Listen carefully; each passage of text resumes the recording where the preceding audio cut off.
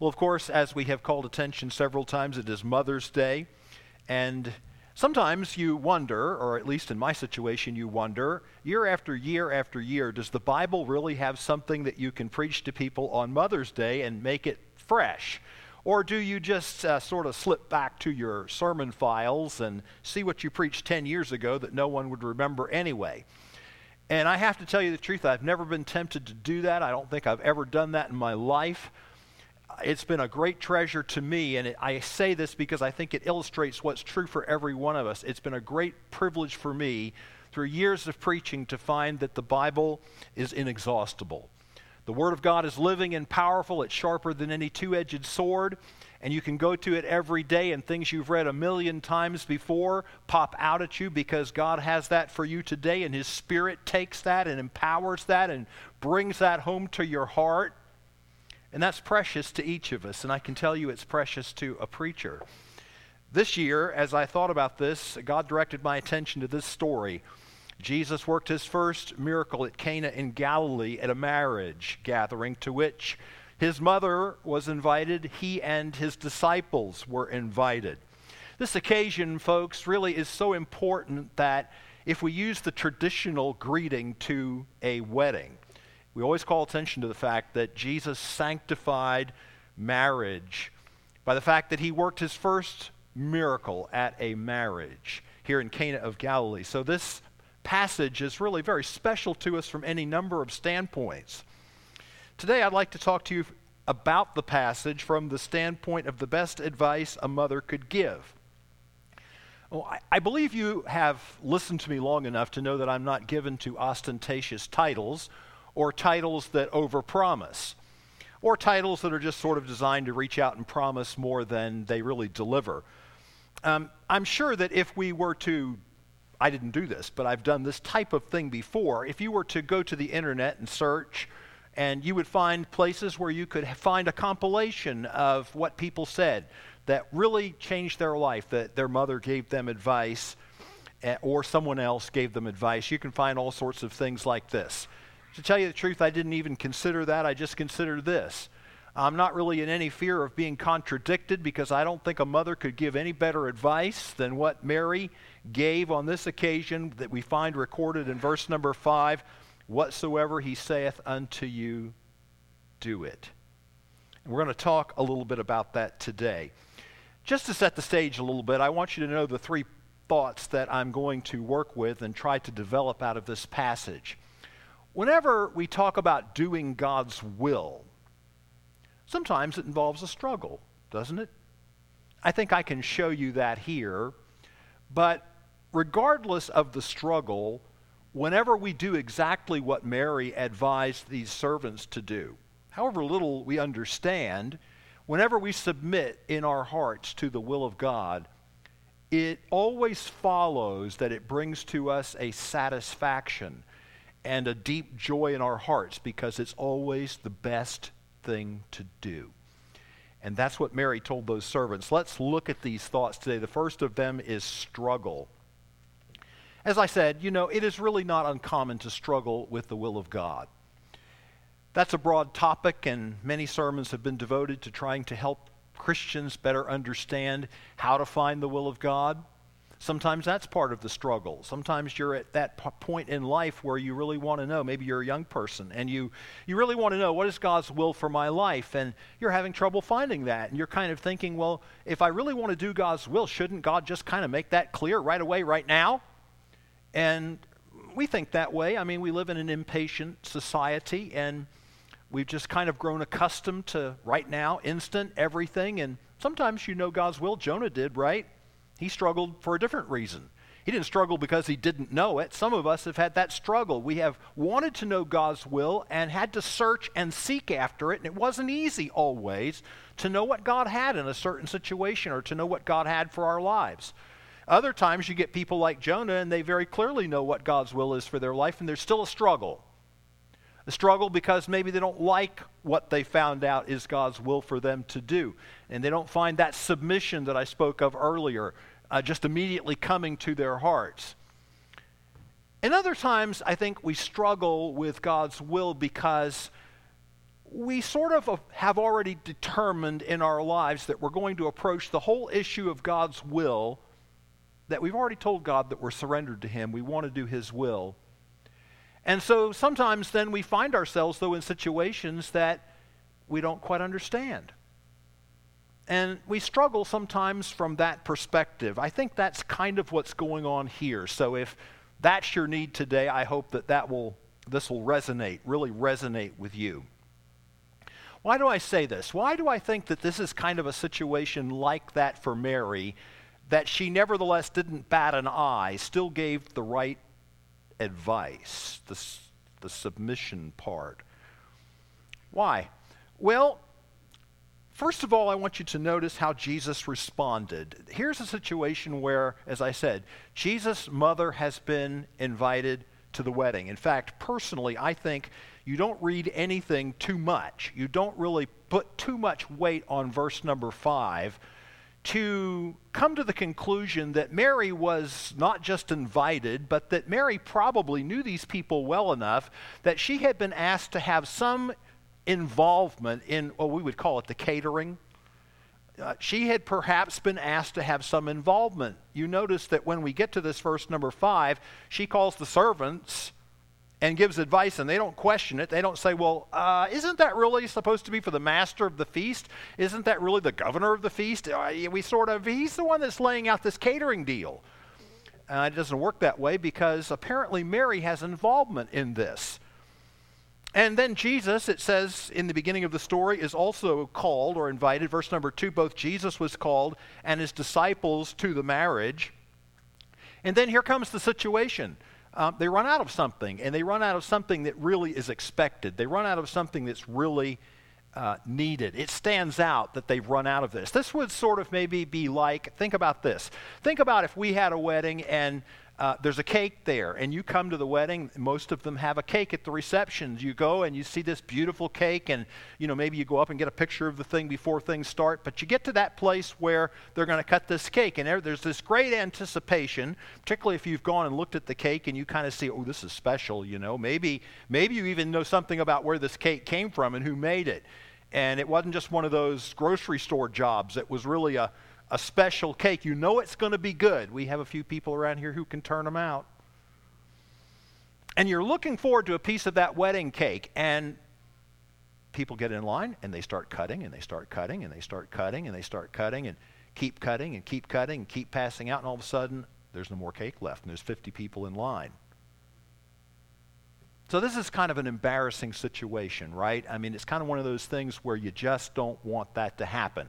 Well, I could give you another example of one time. I think the deacons were sweating BBs, and one of the deacons said later about how to take care of that in the future, but we got low on communion cups. The folks that had done that for that particular service thought they had guesstimated exactly what it would be, and I think we were 3, 4, 5 short, and you're all juggling around trying to figure out how you're going to accomplish this, and you just don't want to run out of certain things. Communion cups bring us a little closer to what's going on here. The beverage at the wedding, the normal beverage that would be served at a wedding like this, the wine. And she communicates that to Jesus. Well, isn't that interesting that she would tell Jesus about that? Apparently she knew Jesus well enough. Well, maybe that's an understatement. But on the other hand, folks, that's really what we're after, isn't it? We want to get to know Jesus better. Apparently she knew enough about him to know that she could do something like this and it would be okay with him, and he would probably take the matter in hand. But it's his surprise that I think sort of catches perhaps both her and us off guard. Because when we read this in verse number 4, it says that Jesus saith unto her, Woman, what have I to do with thee? Mine hour is not yet come. So it is very easy for us to read that and to perhaps assume disrespect, which we know better. So that's a good lesson right there for us. Anytime you read the Bible and you come up with some meaning or interpretation of a verse that you know just can't be it, then you know Jesus is not going to disrespect his mother. So you better start studying and doing a little bit more thinking, trying to figure out what really is going on. But it does seem a little curt. Maybe I could change the word, not disrespect, but curt. And we think about that, and maybe we're a little troubled by that. And there's some things we really need to understand, and I think it was perhaps, even when we understand those things, not so much what Mary expected, because no matter what we say about this, it wasn't mother. He didn't say mother. Now, we first of all look at woman and we think to ourselves, well, wow, that's, lots of times we use that when we're a little impatient, and so is that what's going on here? Is Jesus being impatient with his mother? And come to find out, no, that's really not the case. This is kind of a cultural thing that in the society of the New Testament, that was a perfectly acceptable way to address a woman. In fact, really, if you think about this, John 19:26, you don't have to turn. You know that story where Jesus is actually hanging on the cross. And his mother is there, and so is John. And he realizes that he's no longer going to be with her in any kind of an earthly sense, that he can take any responsibility and care for her. And so he says to her, "Woman, behold thy son." He's meaning John, he's not meaning her. And then he looks at John and he says, "Behold thy mother." So he was making arrangements for her care. Even while he was on the cross, he was thinking about her. That's a great way for us to be, always thinking about our mothers, and that's a good example there. But he says, woman, behold thy son. So he's certainly not being curt there. He's certainly not being disrespectful there. No, it sort of equates maybe to something like our ma'am or madam. It's still not quite mother, is it?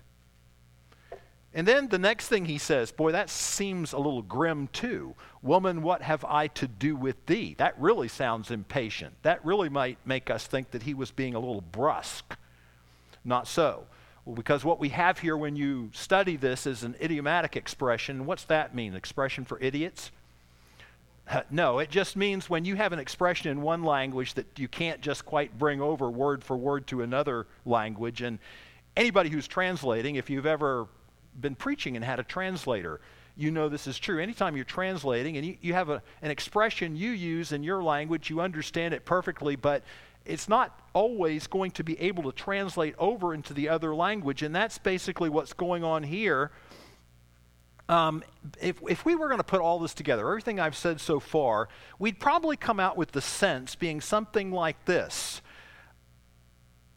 This is not really my concern, is it, ma'am? This is not really my concern, is it, ma'am? Something like that. There's no disrespect intended, but on the other hand, he didn't address her as mother either. And so Mary, I think, was thinking, to put this now to really help us understand, how does this all plug into Mary? Probably to say that she was thinking in terms of the way it was. And she had no doubt grown to depend on him, especially if you think, as I believe is probably true, that Joseph had been off the scene perhaps for some time. Do you know the last time in the scripture that we have any reference to Joseph by name is that scene in Luke chapter 2 where Jesus is 12 years old? Do you remember that? And they've gone to Jerusalem for the feast, and Jesus stays behind, and they get a couple days down the road, and all of a sudden they realize he's not there. That has happened a time or two here at church. And they realize he's not amongst the company. I'm sure they thought that he probably was just going over with some of the relatives or others, and they didn't think about it too much, and all of a sudden they realized, where's Jesus? He's not here. So they went back to Jerusalem, no doubt a little irked with Jesus for pulling that stunt. They found him there in the temple, remember? And Jesus said something to her that the Bible tells us that Mary took these things and studied them in her heart. He said, "Didn't you know that I must be about my Father's business?" Really not my sermon this morning, but you know that verse is profound, because that is the first time in the Bible, at least, that we are alerted to the fact that Jesus, this is what's called Jesus acknowledging his messiahship. It's called when you study this, usually it's referred to as messianic consciousness. It means that even by the age of 12, he knew who he was and what he was doing. How many people at the age of 12 know who they are and what they're going to do in life? Not too many. But Jesus was aware of it, and he puts that out. And Joseph is mentioned for the last time there, and we don't see him again mentioned by name. Well, if this is true, even if it didn't happen then, or just shortly after then, but a bit later, who's going to bear the responsibility for the home?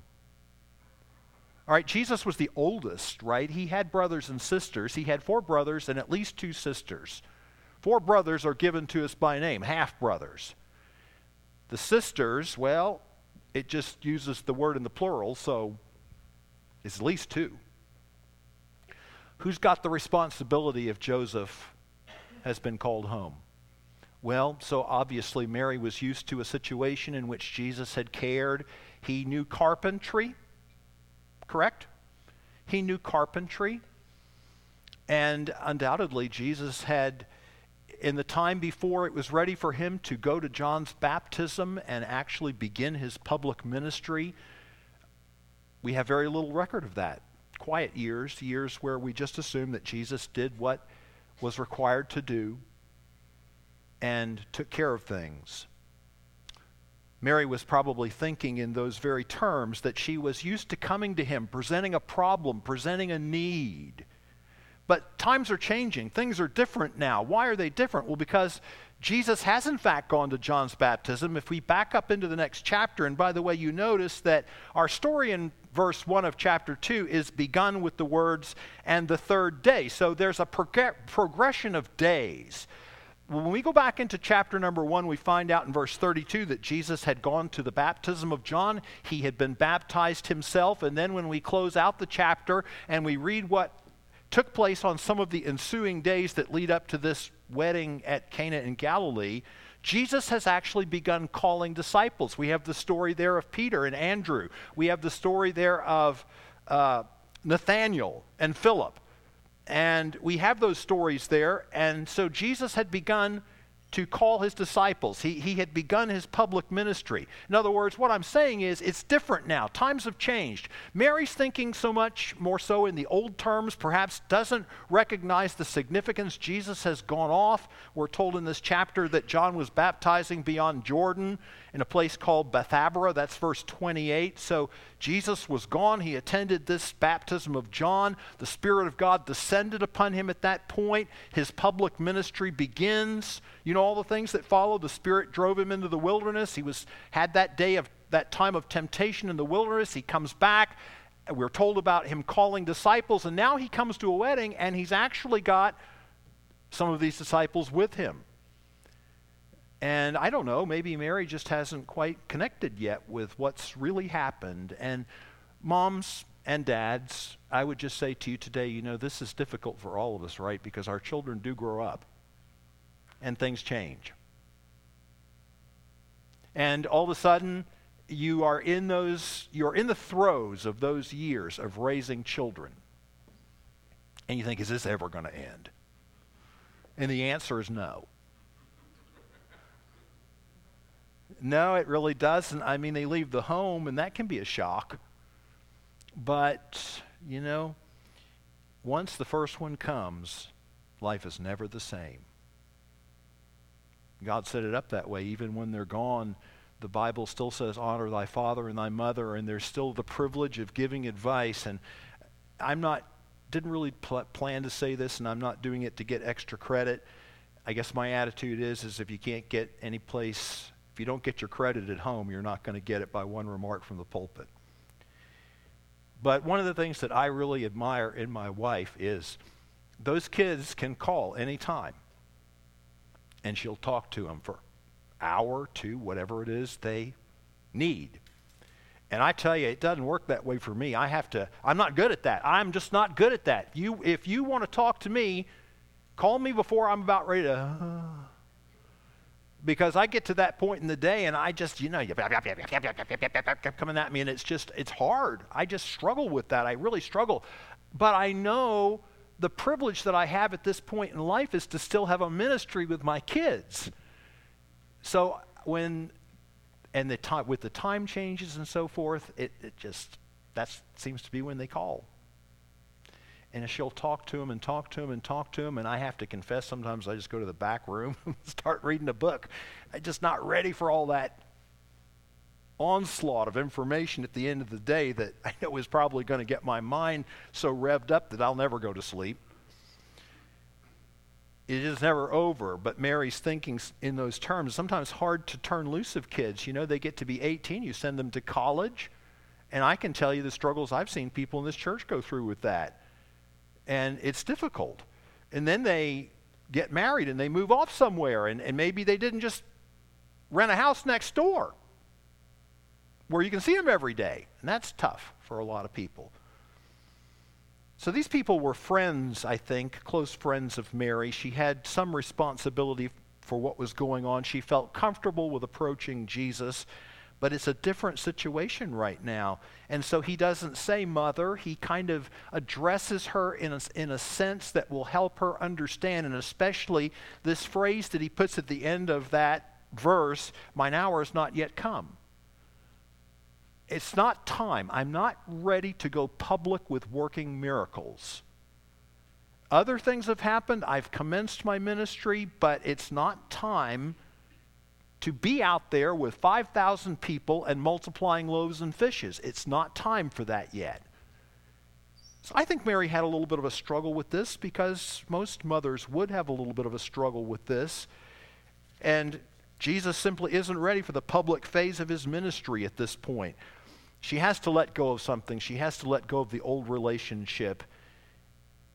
And it would not be the first time, as I said earlier, that Jesus would say something along those lines to her, just like in the story in Luke chapter 2 when he said, "Didn't you know?" And it makes the remark about Mary that when she heard that, she went home and really thought about that and just kind of kept that in her heart. Didn't you know? Well, the Spirit of God had told her much about Jesus and who he would be. So I think there was lodging in her heart for those remarks. But do you remember another occasion in Mark chapter 3? So now Jesus' ministry is underway, and now it really is the public phase, and he's working miracles. In fact, he's working miracles, and the crowds have become so great that on this particular occasion that's described for us in Mark chapter 3,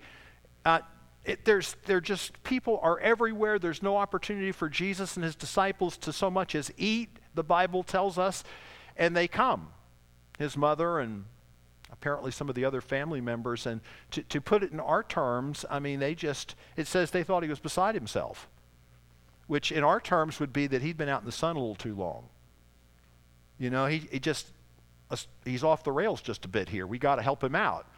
And, you don't get too far too fast trying to help God out. It doesn't work.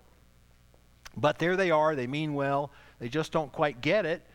And they send some people in. And some people come in and they say, "Hey, your mother and your brothers are out there. They want to talk to you." And Jesus looked around at the people who had gathered inside the house with him, and he said, "My mother, my brother, my sister, for whosoever shall do the will of God, the same as my mother and brother and sister." That sounds stiff. He wasn't rejecting them. He was making a different point. So there's a little struggle here, I think, on her part. Let's look at the next part, is submission. And she models just a quiet submission. This is where this advice comes in. She says to the servants, now if you think about it, that she maybe has a little responsibility for the food. She's volunteered to help and asked to help, whatever the case. She doesn't really know quite what Jesus is going to do. He has not rebuffed her, but he has kind of made clear what the different circumstances are. So Mary just lets it go. You know, beloved, that's what you and I have to do.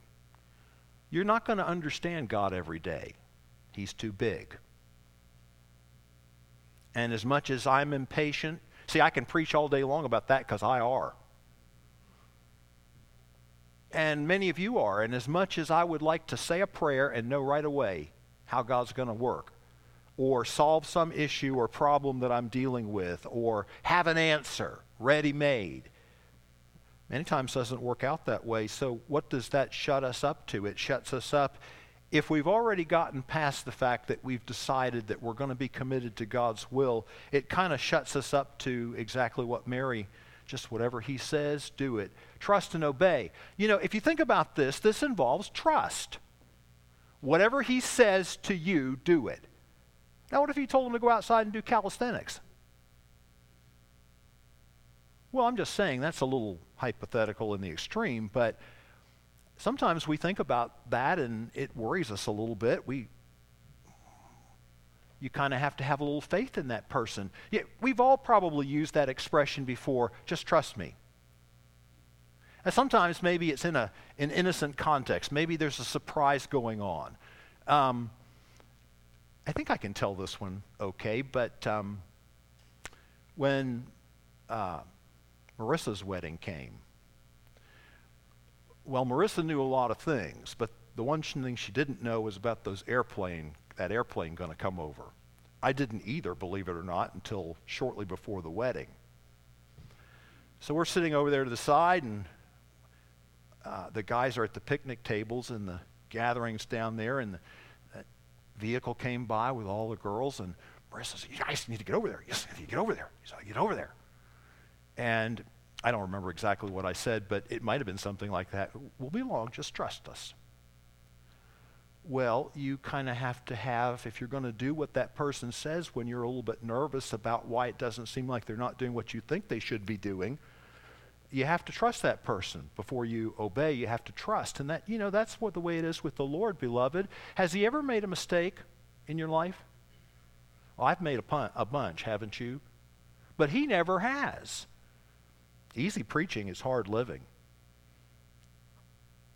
But we have to settle in our hearts that God is in control. He doesn't always tell us everything when we want to know it. And we have to trust him so that we will obey him, because if we trust him, then we can obey him. And that's a wonderful place to be in your life with God. I hope that I can encourage every person here this morning. Trust him. I know it's hard. Listen, I'm not up here telling you this like I've got every problem solved. I know it's hard. But really, he does have your back. He really does have your best interest at heart. He really will bring you to a place of satisfaction, which is what we're getting to. Who was the first astronaut? I'll put it in terms that we know. Who was the first, let me put it this way. Who was the first man in outer space, an American or someone else? Huh? Yeah, right. I just wanted to wake you up a little bit. Yeah, it was actually a Russian.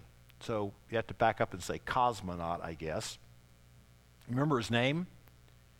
Yuri Gagarin. Well, this was not known at the time. But later, after the Cold War was over, in fact, the article that this comes from is a Popular Science in July of 1999. Interesting thing that the Russian government didn't really trust all those cosmonauts. And so they had a system built into that spacecraft with armed explosives. And if the cosmonaut decided he was going to use that re-entry as a means of defecting, in other words, bringing the spacecraft down at a place where it wasn't going to be the Russians pick him up, somebody else might pick him up, well, all they had to do was transmit a radio signal and blow the thing up. Boy, how'd you like to fly into outer space with a deal like that?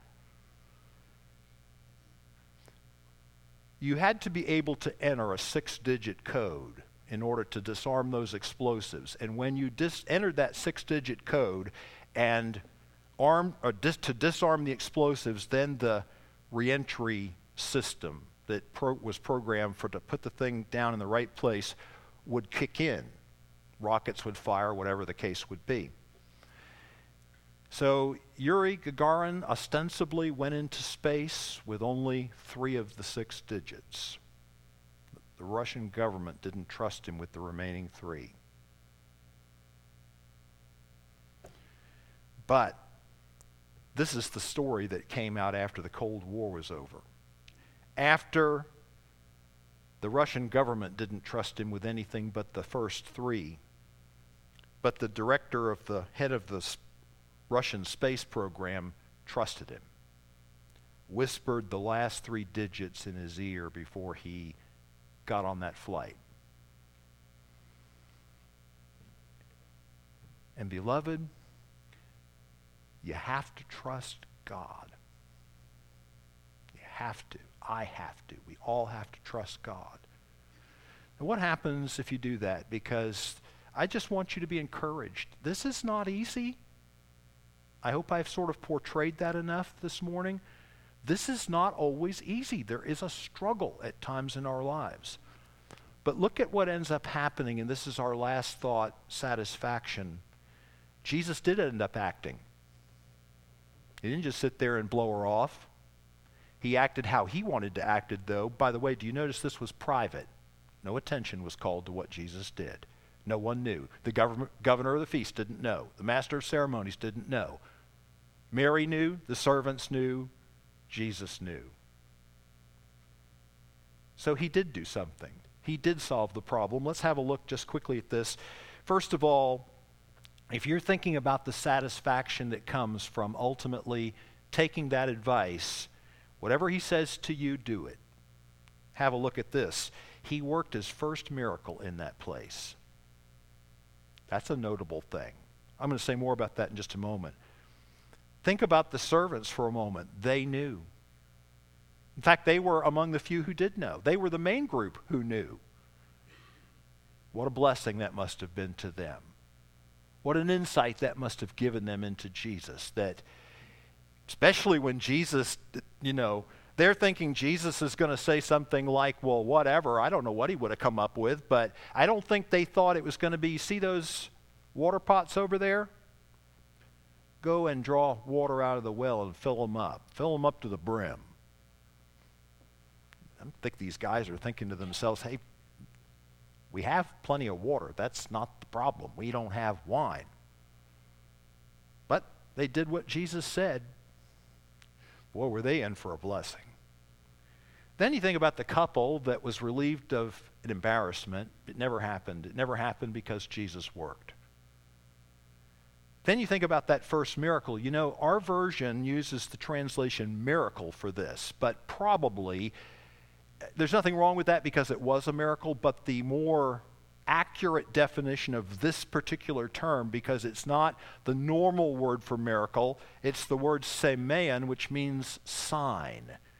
And if you know anything about John, you know that John is comprised of the fact that you get to the end and it says, many other signs truly did Jesus in the presence of his disciples, but these are written that ye might believe that Jesus is the Christ, the Son of God, and that believing you might have life through his name. And so you have 7 selected of all the different ones that Jesus, and why were these 7 selected by the Holy Spirit? This was a sign. It was invested with meaning beyond just the fact that people got wine that day who might not have had it otherwise. What kind of meaning was it invested with? Well, in how he did this. Because if you're looking over there and you think about this, you've got those 5 or 6, those water pots are sitting over there. What do they represent? They represent the old wine. They represent the Old Testament. They represent the purifying of the Jews. Doesn't it say that? They're over there after the manner of the purifying of the Jews. Old Testament. Purifying of the Jews. Jesus in Luke chapter 5 used this figure of speech. He talked about the fact that you can't put new wine in old wineskins. Right? And so the new wine was a figure of what we think of today as the New Testament, the new dispensation.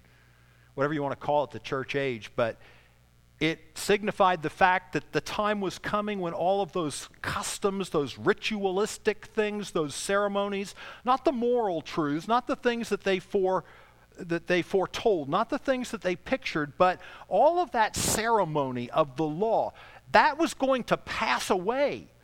And the reason that it was going to pass away is because God saved the best gift for last.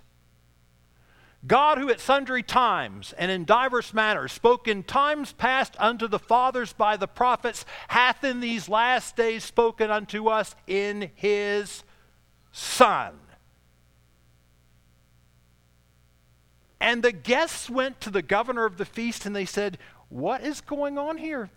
Usually what people do at a wedding like this is they bring out the absolute best that they have. They put that out first, and then they take their chances that if things are going to get a little sparse at the end, well, they bring out, some stuff that's not the greatest. You saved the best for last. Oh, beloved, do you realize the privilege that we have to live in the day in which how'd you like to be running around out there with Abraham and have no Bible? And not necessarily, so far as we could tell, have any contact with God for a number of years. Be left to try to figure that deal out with how is Sarah going to have a child? We're getting older and older and older. How'd you like to do that? You give you some respect for those guys, won't it? How'd you like to live in the Old Testament and not have a Bible? Except for maybe what was given and where you were. How'd you like that? How'd you like to not have a Bible? I can't make it without this. I don't know about you. And in those times, God spoke in those ways that were incomplete, and it pleased him. But, in these last days, he saved the best for last.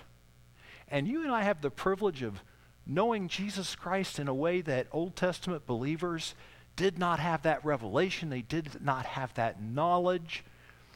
We have the benefit not only of having God's completed revelation in this book, but you and I, living in the year 2018, we have the blessing of standing on the shoulders of 20 centuries of people that have studied this book and preached this book. And we have their example. We have the martyrs of the church. We have the fathers that gave us writings. We have preachers. Just think of the biographical series that we did. We have all of those people. And beloved, I think about this so many times, to whom much is given, much shall be required.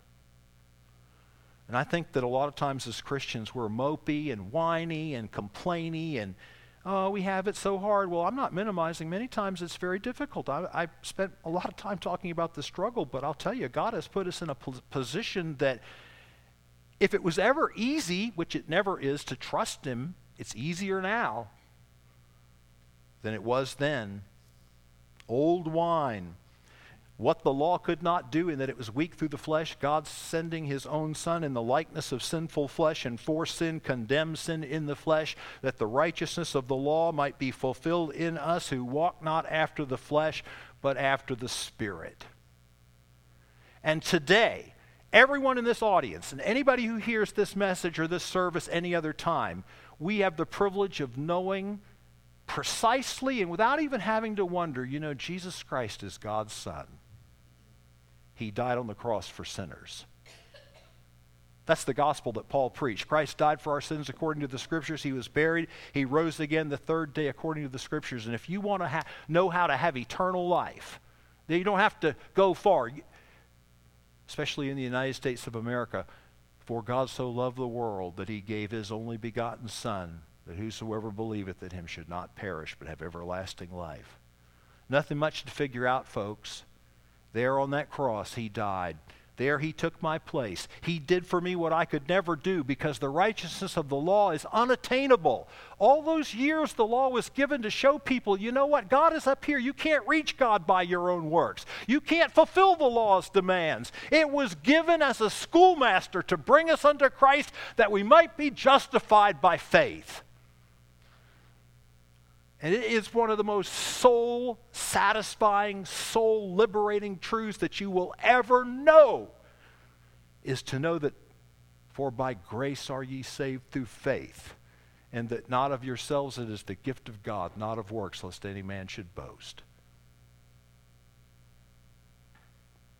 Don't have to earn it. Don't have to trudge upstairs on my knees. Don't have to do penance. Don't have to worry about all that kind of thing, because Jesus paid it all. All to him I owe. Sin had left a crimson stain. He washed it white as snow.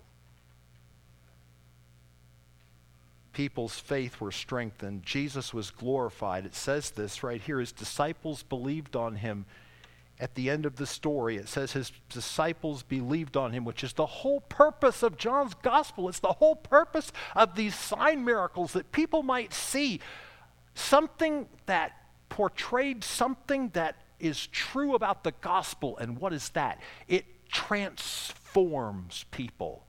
It takes ordinary sinners, just like the water they put in those water pots. Ordinary sinners, big sinners, little sinners, rich sinners, poor sinners, sinners with educational degrees, sinners with no education.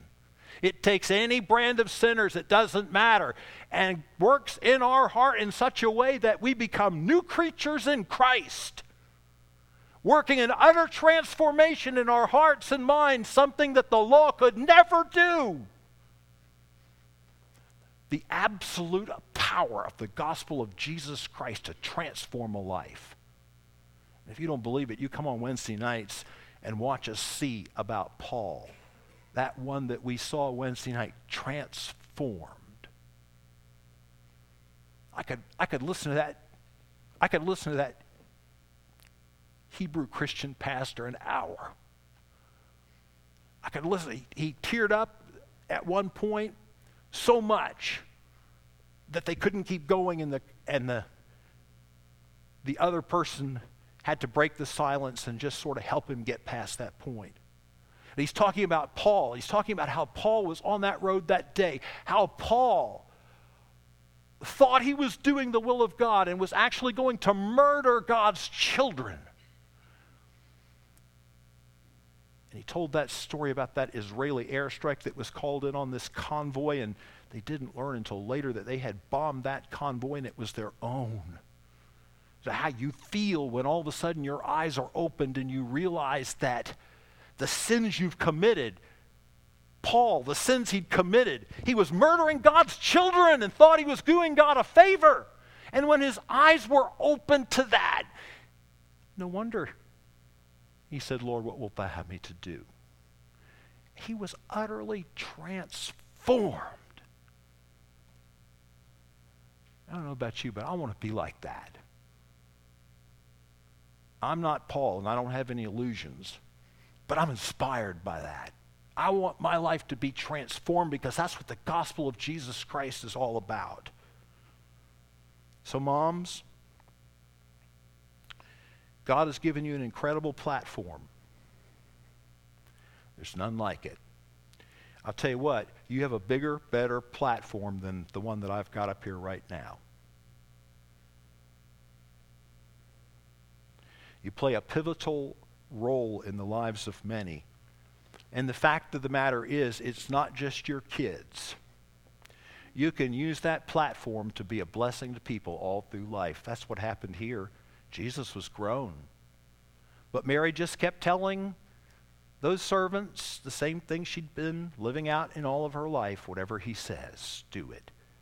You may not understand what you're going through at the time. You may not understand why things are the way they are. You may struggle with those things, but just trust me and obey. And at some point when I'm ready, I'll work. Not your time, my time. Not your way, my way. I'll work. And when you have backed off and let loose of the thing and said, I can't do anything but make a mess, and you give it to God, and he works, it'll bring such satisfaction into your life to know that you didn't get in God's way. And satisfaction that reaches the soul like none other can, and that's what Mary knew. She lived that out in her own life. Just do whatever he says. You'll be fine.